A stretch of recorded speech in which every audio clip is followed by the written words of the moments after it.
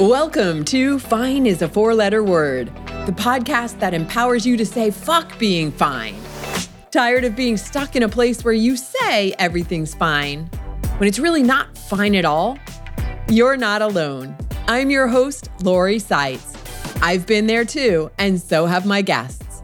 Here's a secret. All it takes is a conscious decision to change and then restructure beliefs so your actions take you in the right direction. That's where Fine is a Four-Letter Word comes in.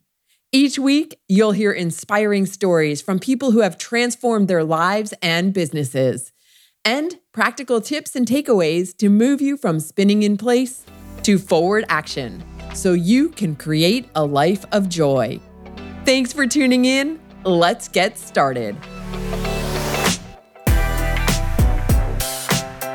Hey there. Today, we are rolling out the red carpet for tech wizard and email scientist Justin Keltner. In addition to supercharging email marketing for coaches with high-ticket programs, Justin leads transformational men's groups worldwide. Hear about Justin's entrepreneurial journey inspired by his hardworking immigrant grandparents and then his parents who ran their own mortgage business. From building his first website at just 5.5, yes, you heard that right, 5.5 years old, to exploring life patterns through reverse engineering, Justin's fascination with technology and analytical thinking has helped him navigate the world. This way of thinking provided refuge from an unpredictable home environment and is now his tool for creating business solutions. We're comparing the risk of entrepreneurship to traditional employment, talking about how to learn from mentors and the importance of self-alignment in actions and decisions. We discuss disconnection, loneliness, and Justin's own struggle with depression, as well as his strategies for avoiding burnout and why he moved to Mexico. I'm thrilled to have you on this journey. Of course, you can go to zenrabbit.com to get your copy of the short guide to working less and living better, also known as the 5 easy ways to start living a sabbatical life. You know what else you can get there? The newly revised and released How to Feel Comfortable, Confident, and Courageous at Networking Events book. Fun fact, Justin and I met at a networking event a few months ago. To get the book for just $7, look for the link that says networking at the top of the homepage or find the link in the show notes.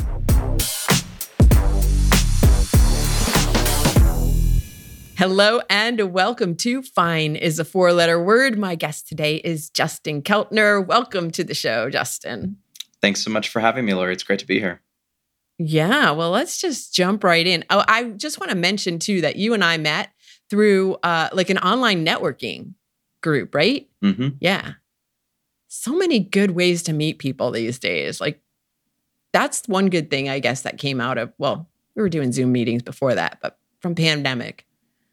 Well, it just kind of made everything so much more accessible, and you really don't have to be in one specific location. Like I'm out here in Guadalajara, Mexico, and I could just as well be in LA or New York or Miami. Nobody would really know the difference. Yeah.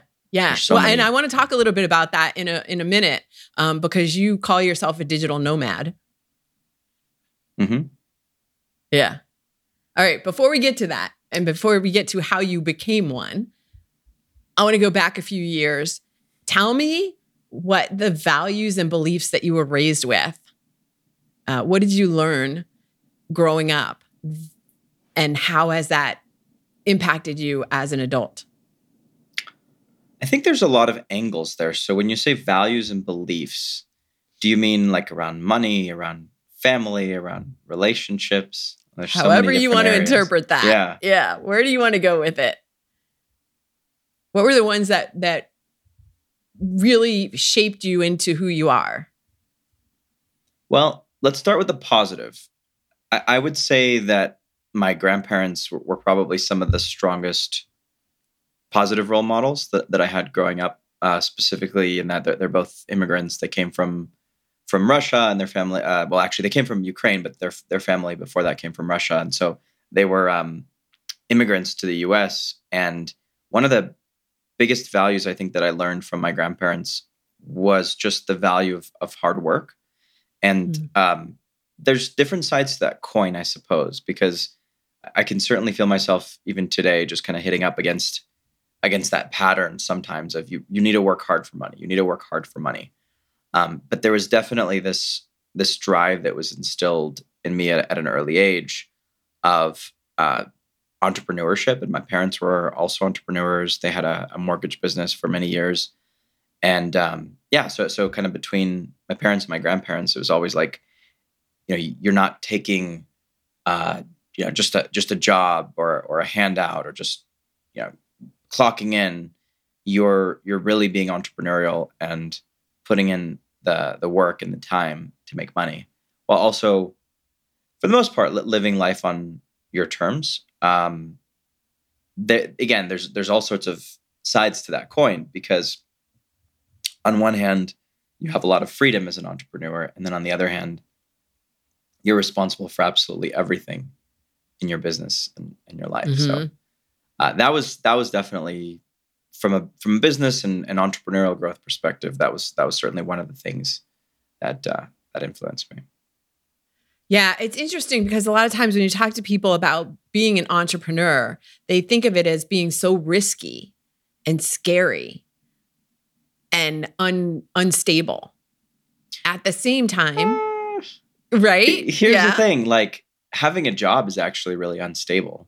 I I was mean, you just look gonna at say. look at these hundreds of thousands of layoffs here just in the last couple months, with all Right. these tech companies. Like, what when you so what one book that I really recommend is called Choose Yourself by James Altucher, and he's got another one called The Choose Yourself Guide to Wealth. But those two books were very impactful for me.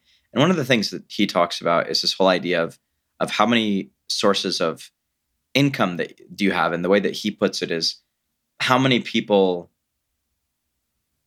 can say no to you. So if you were to be rejected, let's say by your boss, and they say, okay, no, you're not working with us anymore, what happens? Basically, you're screwed. Mm-hmm. Versus if you've got 5 or 10 or 15 clients that you're doing services for, which personally I'm transitioning out of in a big way, and I'm looking at bigger picture and saying, okay, well, how do I take that a step up and say, make my income much less reliant on one or a small group of people? And the way to do that is to like build your audience and to have things that you're selling that aren't just reliant on you, because then you can scale both your impact and also it's a big diversification thing, right? So Right. that's what Right. people think that with jobs is that they're stable, but in reality, no, they could fire you tomorrow. But if you have your own business, yes, if there's a big client or two and they all stop paying you, that could be a problem. But it's a lot less likely that all of those things happen in a negative way versus, okay, tomorrow you no longer have a job. So I think that Yeah. there's different Completely types of agree with risk, that. but Yeah. long term, I don't think that entrepreneurship is necessarily more risky than having a job. Yeah. No, I completely agree with you. I was just saying what I've heard Yeah. a lot of people say. Oh, I know, and that's why I wanted to touch on it. Usually they're the ones who are not the Mhm. entrepreneurs, right? The entrepreneurs are not saying that. They're saying, I'm unemployable now. So, It's true. I mean, once you have a taste of working for yourself and the freedom that gives you, it's very difficult to be able to go and be part of an ecosystem that maybe isn't the most efficient way for you to deliver your value to the world. yeah. So Yeah. It's not comfortable at all. All right. You mentioned your grandparents were from Ukraine and Russia before your family before that. Do you know how to speak Russian? I do. Did they teach you? Yeah. Okay.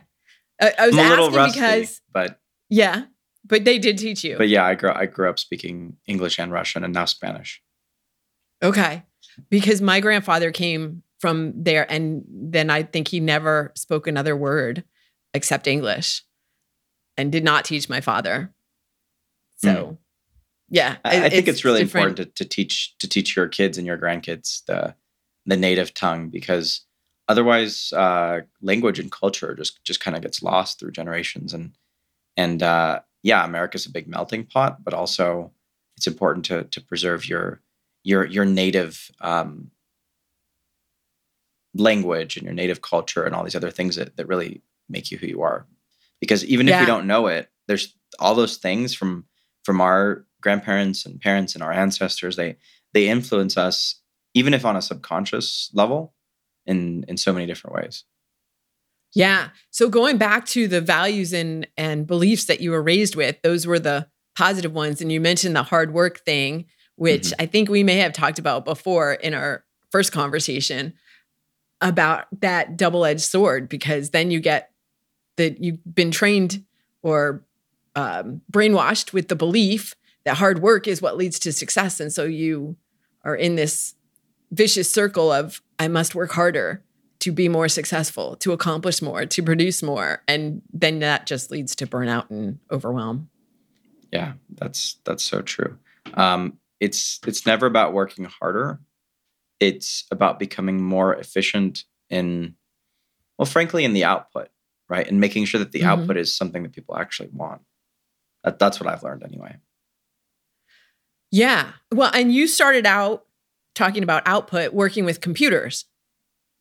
So it's funny.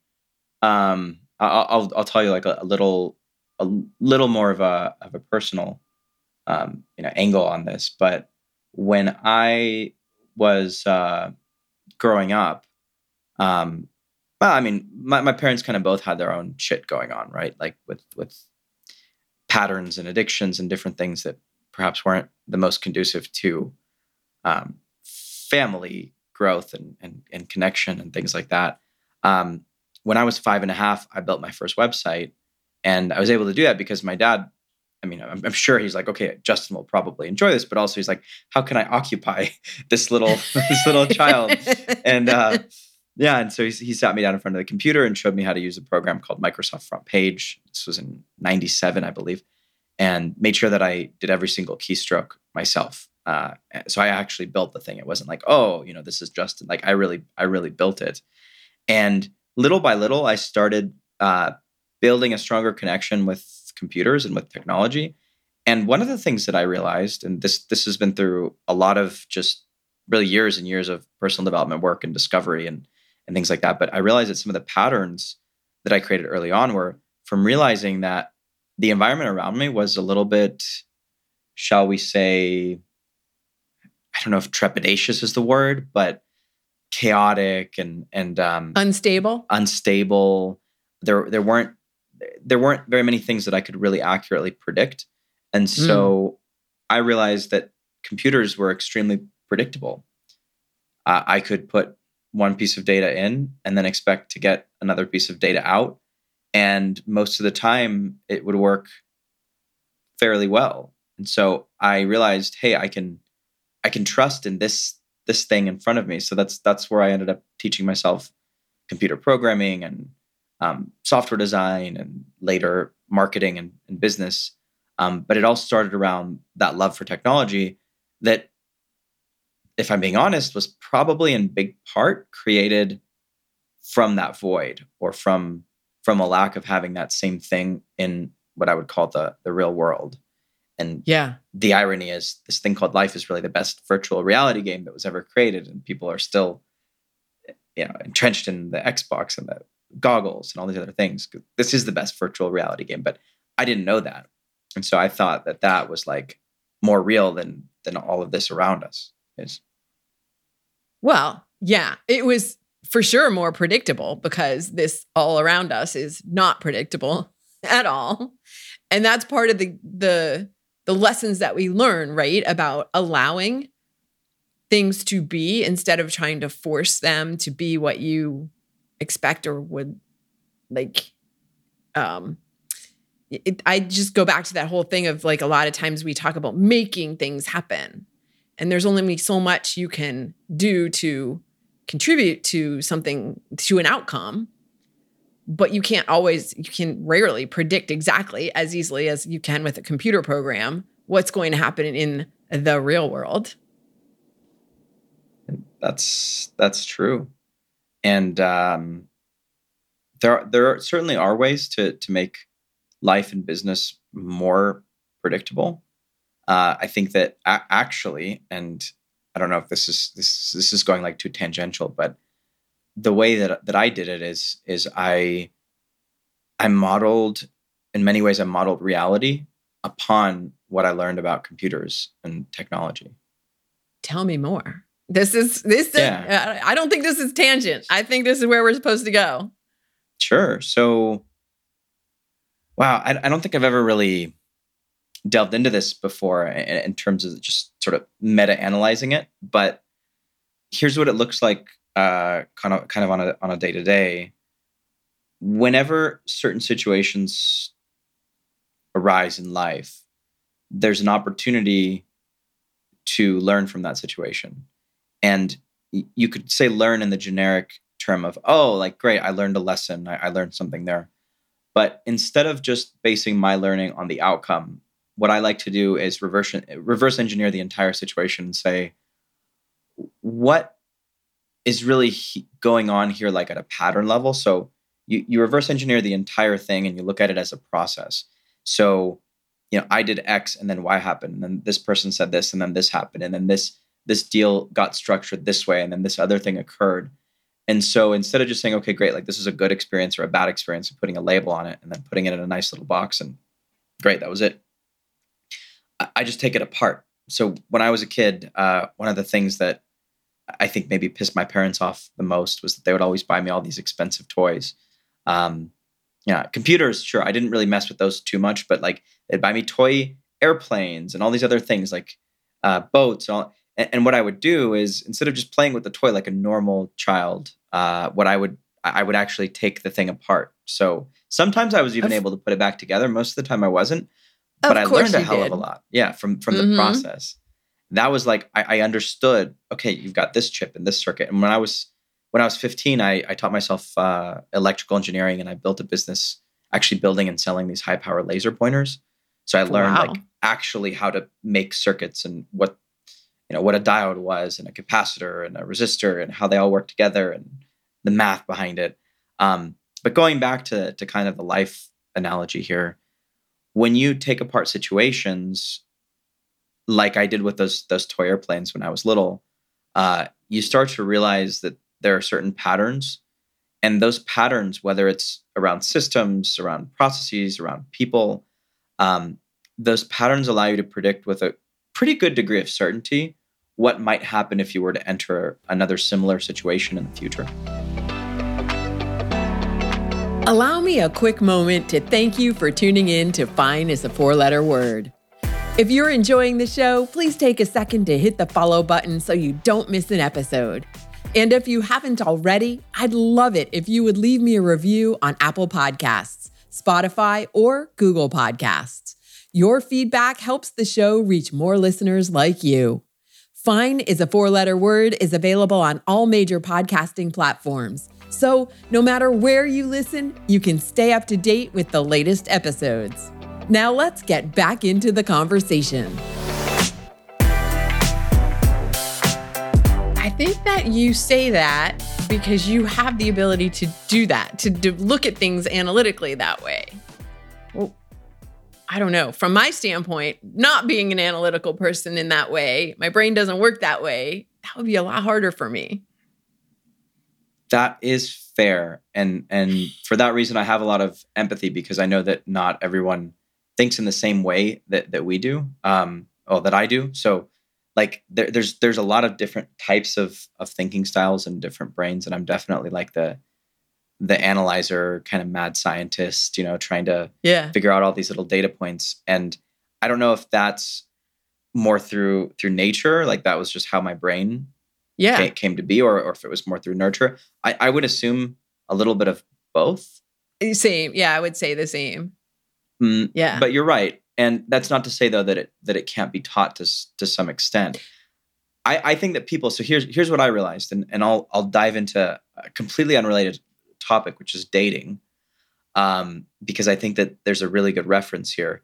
So you have kind of the analytical types, right? Yeah. That want to analyze every situation, that are totally in their heads, that are thinking. And then you have, let's just say men, for example, right? So either the ones that are kind of like let's call it nerds, or the jocks, right? Okay. Like, those are some good, easy to understand archetypes. Easy stereotypes. Yeah. Yeah. So the nerd like me might, think about asking a girl out and think about it and then think about all the reasons why she might reject him, and then end up probably not doing it, or if he finally does it, doing it in a way that is just like super awkward because he's like subcommunicated all of that Right. insecurity and all that overanalysis, uh, which I've totally been guilty of. I didn't know how to talk to girls at all until like way past high school. Like it was a challenge for me. But I had my real love, which was computers, technology, and business, and like it wasn't that bad. Eventually, I figured it out. But then on the flip side, you have the jocks, and they're just like, okay, great, like we can go for it. We'll just take action, right? That's like it's the analysis versus the action and the boldness Right. and sometimes over boldness, and a lot of the times even that is highly uncalibrated. But here's the thing about dating and life and business that I think is really important for the analytical people to understand: you miss 100% of the shots that you don't take. So my Right. advice for like somebody that's coming at this from my perspective is not analyze things more. In fact, when I say that and I break it down, that's really for the flip side. That's for people that maybe aren't that archetype, but maybe are more of, okay, let's like take massive action, pick up the phone, cold, like, and none of that stuff is bad, but I Right. think there's always a balance, right? Just like there's a balance Absolutely. with the masculine, the feminine, the yin and the yang energies. There's Yeah. always a balance. So people that are on one side of the spectrum, that are over here, and that are just bold, not really thinking, not really analyzing, I think maybe they get to look for patterns more, and to slow down their thinking, and maybe breathe and really like look through things and plan. But then on the flip side, the people that are more like I am, or at least like I was before, I kind of, like I said, I did a lot of work, a lot of Hmm. landmark, and a lot of other personal development workshops that have served a lot over the years, um, to kind of grow my thinking and my empathy and my action taking, and get rid of the limiting beliefs. But people that are in that segment need to just take more action and get out of their own way and not overanalyze things. That's the key, is to kind of find the middle somewhere, and that's where things really start to harmonize. Right. And to find the middle, we say middle, but to find the combination that Mhm. works for you. Because some people are still going to be more analytical than not, or yeah. You want And to that's what makes it embrace, hard. yeah. Yeah, embrace who you are. It makes it Mhm. difficult because when you have a lot of people who are like, let's say they're the gurus who are teaching you how to do X or Y, it's like, well, do it the way I did it. This is how I did it and I was successful. And so this is how you should do it. When it's really a matter of figuring out what is it that works for you. Taking their That's exactly advice, right. you can take advice and pieces of what they've taught, but it's not necessarily going to be word for word the way they did it. I think that what you're saying is probably the keys to the kingdom, in terms of understanding how to view a lot of those courses and training programs that you and I'm sure both have spent upwards of six figures on. Mhm. Um, the key is like that one thing that maybe you can put on your credit card that's going to max it out when you're completely in debt, because they're rah and they think that they have their shit all figured out. Like, that's not necessarily the solution. They Yeah. might be the hype men, and the people that are able to just do that aggressive sales tactic, but that might not be your jam. You want to Right. find what works for you. That yes, you want to push yourself, because if you stay in the same place, you're going to get the same results. If you keep taking the same actions, you're going to get the same results. But you also want to be authentically in alignment with who you are. So you want to stay true to your own character. The key is actually determining in your own mind, and stillness and meditation help a lot for that. But determining, okay, is this thing that I'm thinking about doing, is this a stretch for me? Or is it really just not who I am? Because if it's not who Mm. you are and you're out of alignment, it's never going to work. Yeah. Oh my gosh, what you just said there is I have to say it again because it's so important. Is this a stretch for me or is this really out of alignment with who I am?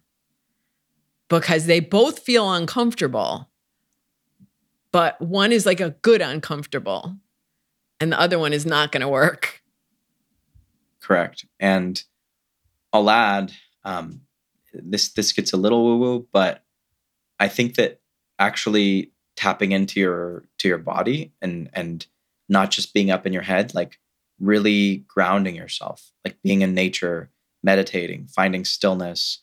Um, and a lot of the times just actually checking your gut. Yeah. Your gut, I may be slightly off on this, but it's something like twice as many nerves as your brain are in your I gut. think It's I crazy. think it's like thousands of times more. There's more nerves actually in total. Yeah, or more, I don't know if it was neurons or I forget what the Yeah. exact term was, but yeah, there's actually more of that almost cognitive sensibility in your gut than even in your brain. And people tend to Yes. just think from up in your head, and it doesn't work. When you want to check and see if something is authentic to who you are, you need to tap into your body and not just rely on intellect for doing it. Right. That's why we have that phrase of it, feeling it in your gut or gut check or whatever, however you want to say it. There's a reason that term exists, that phrase exists. Yeah. And yeah, like you said, people tend to disregard that, especially in business. They're like, no, I can't use my emotions or my feelings. I have to go with solid, knowledge. And I think it is a combination of both. Sure, collect all your facts and also check with your gut, your intuition. What is it that you do, Justin, to get in touch with, you mentioned meditation. Is that what you use to tap into your inner voice on a regular?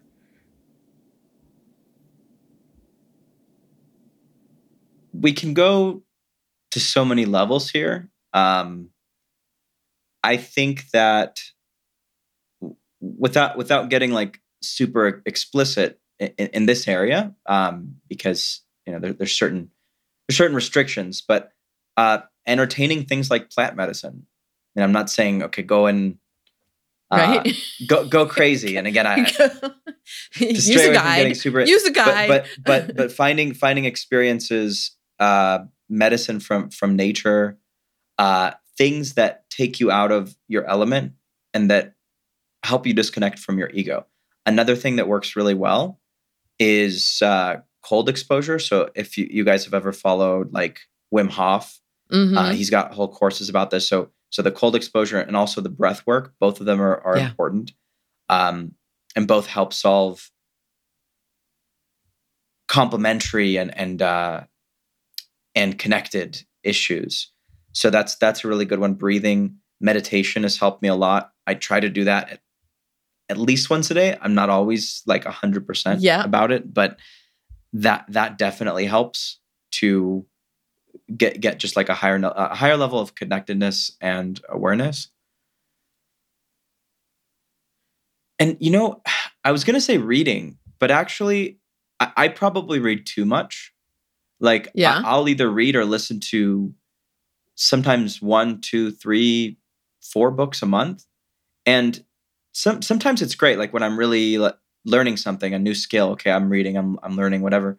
But a lot of the time, it's actually better to go on an information diet. And Tim Ferriss talks about this a little bit in the 4-Hour Workweek. But we spend so much time watching TV, listening to audiobooks, listening to podcasts, just like this one. And it's great. And podcasts are amazing. And I have one, and you guys should definitely check it out. But don't be filling your brain with other people's stuff all the time. It's good to get inspired, and it's good to get motivated, and it's good to like start to understand what path you want to go down. But then get the specific knowledge, the area knowledge that you need in that thing, and then like go and execute. And you want to have stillness because the stillness will allow you to process your own thoughts.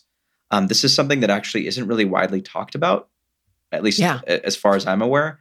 Mostly because people are selling you the next thing and the next book and the next course, and that's what creates the loudness in the space. But stillness is so important because most of the stuff that you need to succeed, most of the knowledge that you need to actually reach the level you want is already in your head. You've already observed it, heard it, seen it somewhere, and you probably already learned that thing. So instead of trying to add more and more and more and more, it's just like you're at a Thanksgiving dinner. The turkey's so good, the stuffing's so good, you just keep eating more and more and more, and pretty soon, you're the turkey. Right. Right. And yeah, it's like, no, you don't keep stuffing yourself when you're full. You need to take a break sometimes. And Yeah. I just finished reading a few weeks ago this book called Stolen Focus by Johann Hari, Hari. And oh, you'll he have to send that one talks, to me. yeah, he talks about the importance of taking time away from all the things, all the distractions, your electronics, all of those things, but the importance of daydreaming, that it is imperative for our ability to focus is to also have the ability to daydream and to be unfocused. Just what you're talking about. Yeah, and it sounds backwards, but our mind works in very mysterious ways. Napoleon Hill talks a lot about the principle of autosuggestion and the power of Yeah. the subconscious mind and all these other Yeah. areas. And it's like you already have the resources inside you, and Right. just let your brain and your subconscious mind like let them do the work on your behalf instead of Yeah. trying to just push through every single thing and figure it out yourself. Yeah. That comes back to the whole thing of like, I'm going to make this happen. And it's funny that you just mentioned Napoleon Hill because I am right now rereading for I don't know what number of time this is, Think and Grow Rich. And that's the chapter. One of the chapters is autosuggestion. But yes, you need to let your brain kind of marinate in all of the ideas that you have taken in and see what comes out from that. Yeah. 100%. Good stuff. All right. So that's what you do. Did that lead to you moving to Mexico? Like your need to get away from some of the, I don't know, all the type A people in the United States?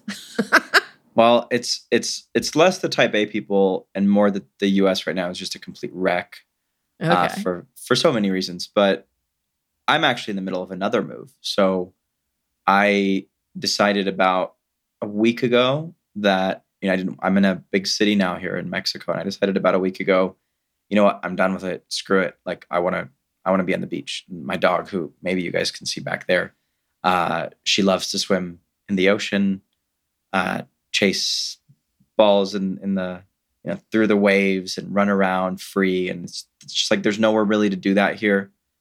And I like peace. I like to be in nature and to connect with nature and to connect with other people that are more about spirituality and connection and freedom than just like being four walls around you. So I'm in the middle of another move now, but what brought me down here, I think in big part, it was a desire for freedom. I think in many ways, I do feel like like people in general have more personal liberties and freedoms down here than they do in North America. Well, in other parts of North America. Is it more of a an enjoyment of life? It is. It's enjoyment of life. It's connection to family values. It's just overall happiness. It's funny. I was living in Colombia for 3 years, and so I got into this nasty habit of saying "hola" to people when they came onto the elevator. Because that's what everybody did. Like you said hello. Yep. Every time somebody came on or off an elevator, people said hello to each other. Every time a person left, they said, hasta luego, buenas tardes, like have a good one, right? I did that once in Hollywood. Everybody looked at me like I was crazy. Like, hello. Everybody's like, who the hell is this guy?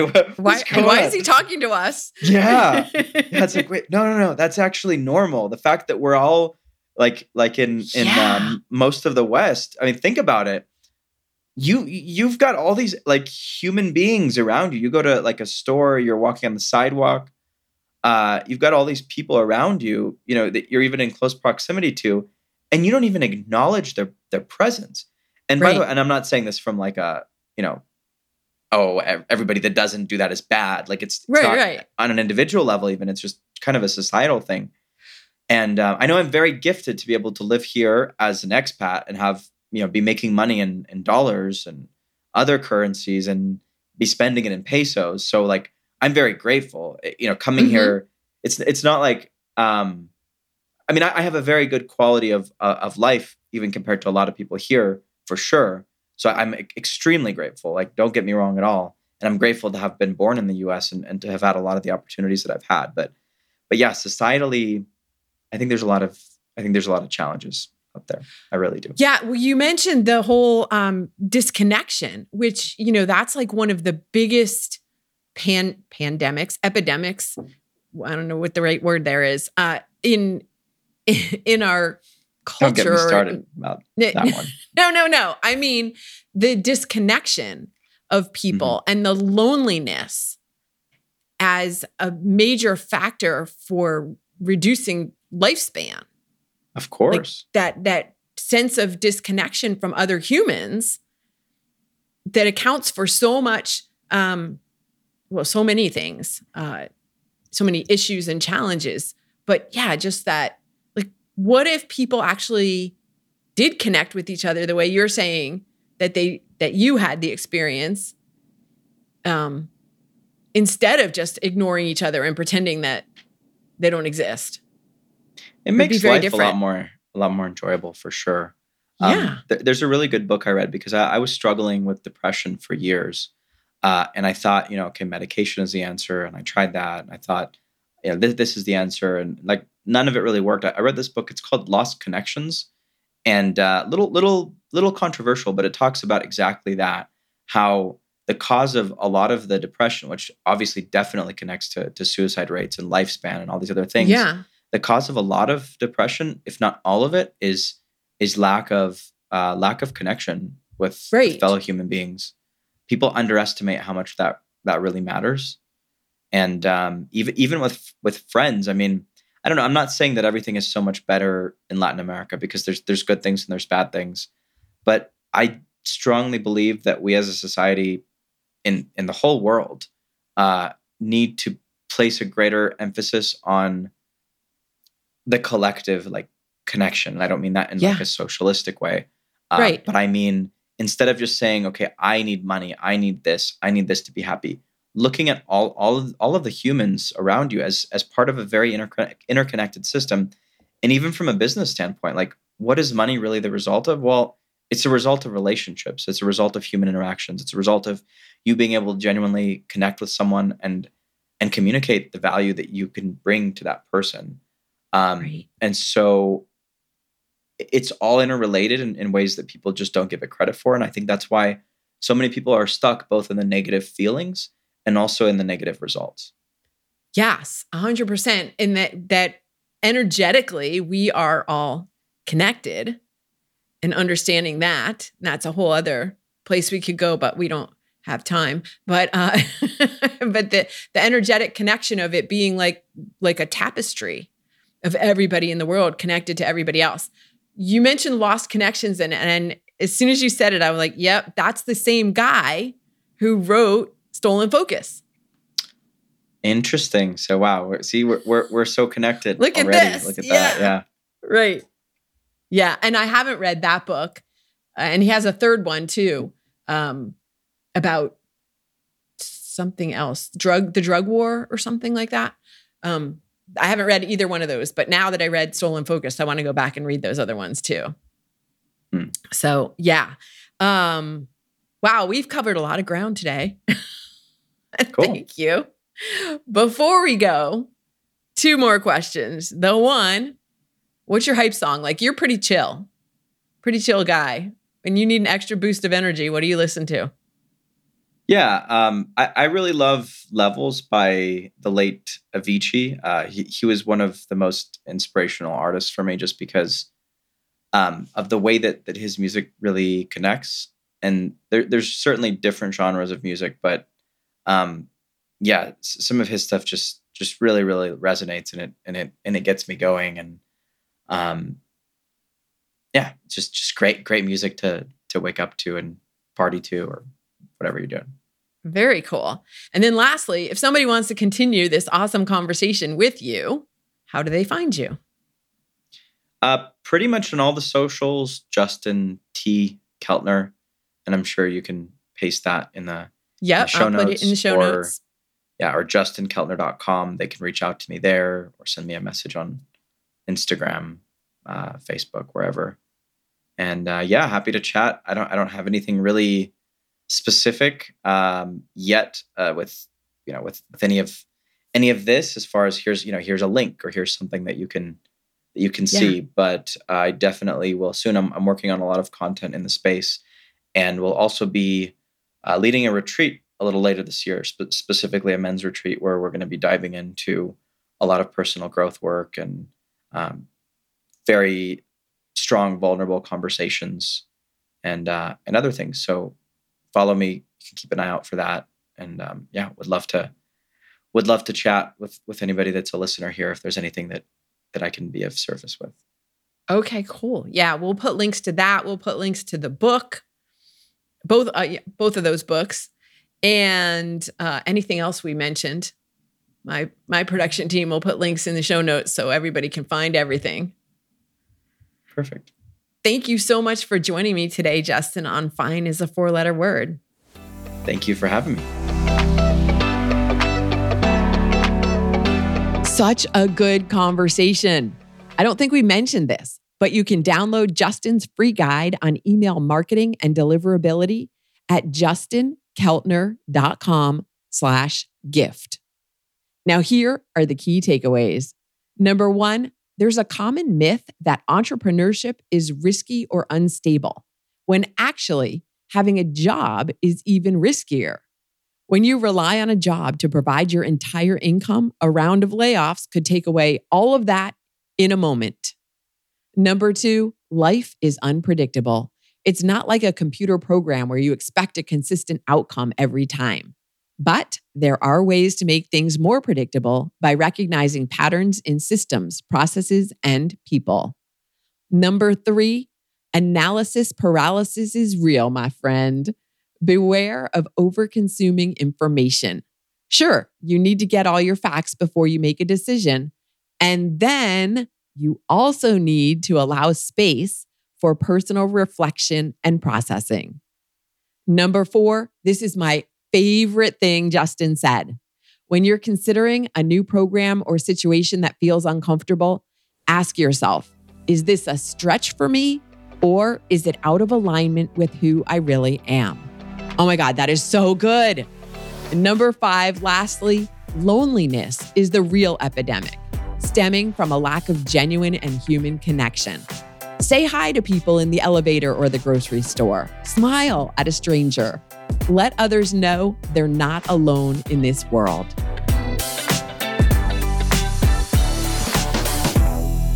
Thanks for listening to Fine is a 4-letter word. If you've enjoyed the show, please follow and share it with a friend.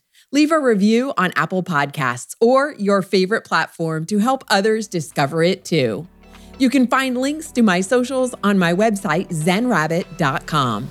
And before you go, take a moment to reflect on what you're grateful for today. Remember, you have the power to create a life you love, and I'm proud of you. Thanks for joining me. Take care.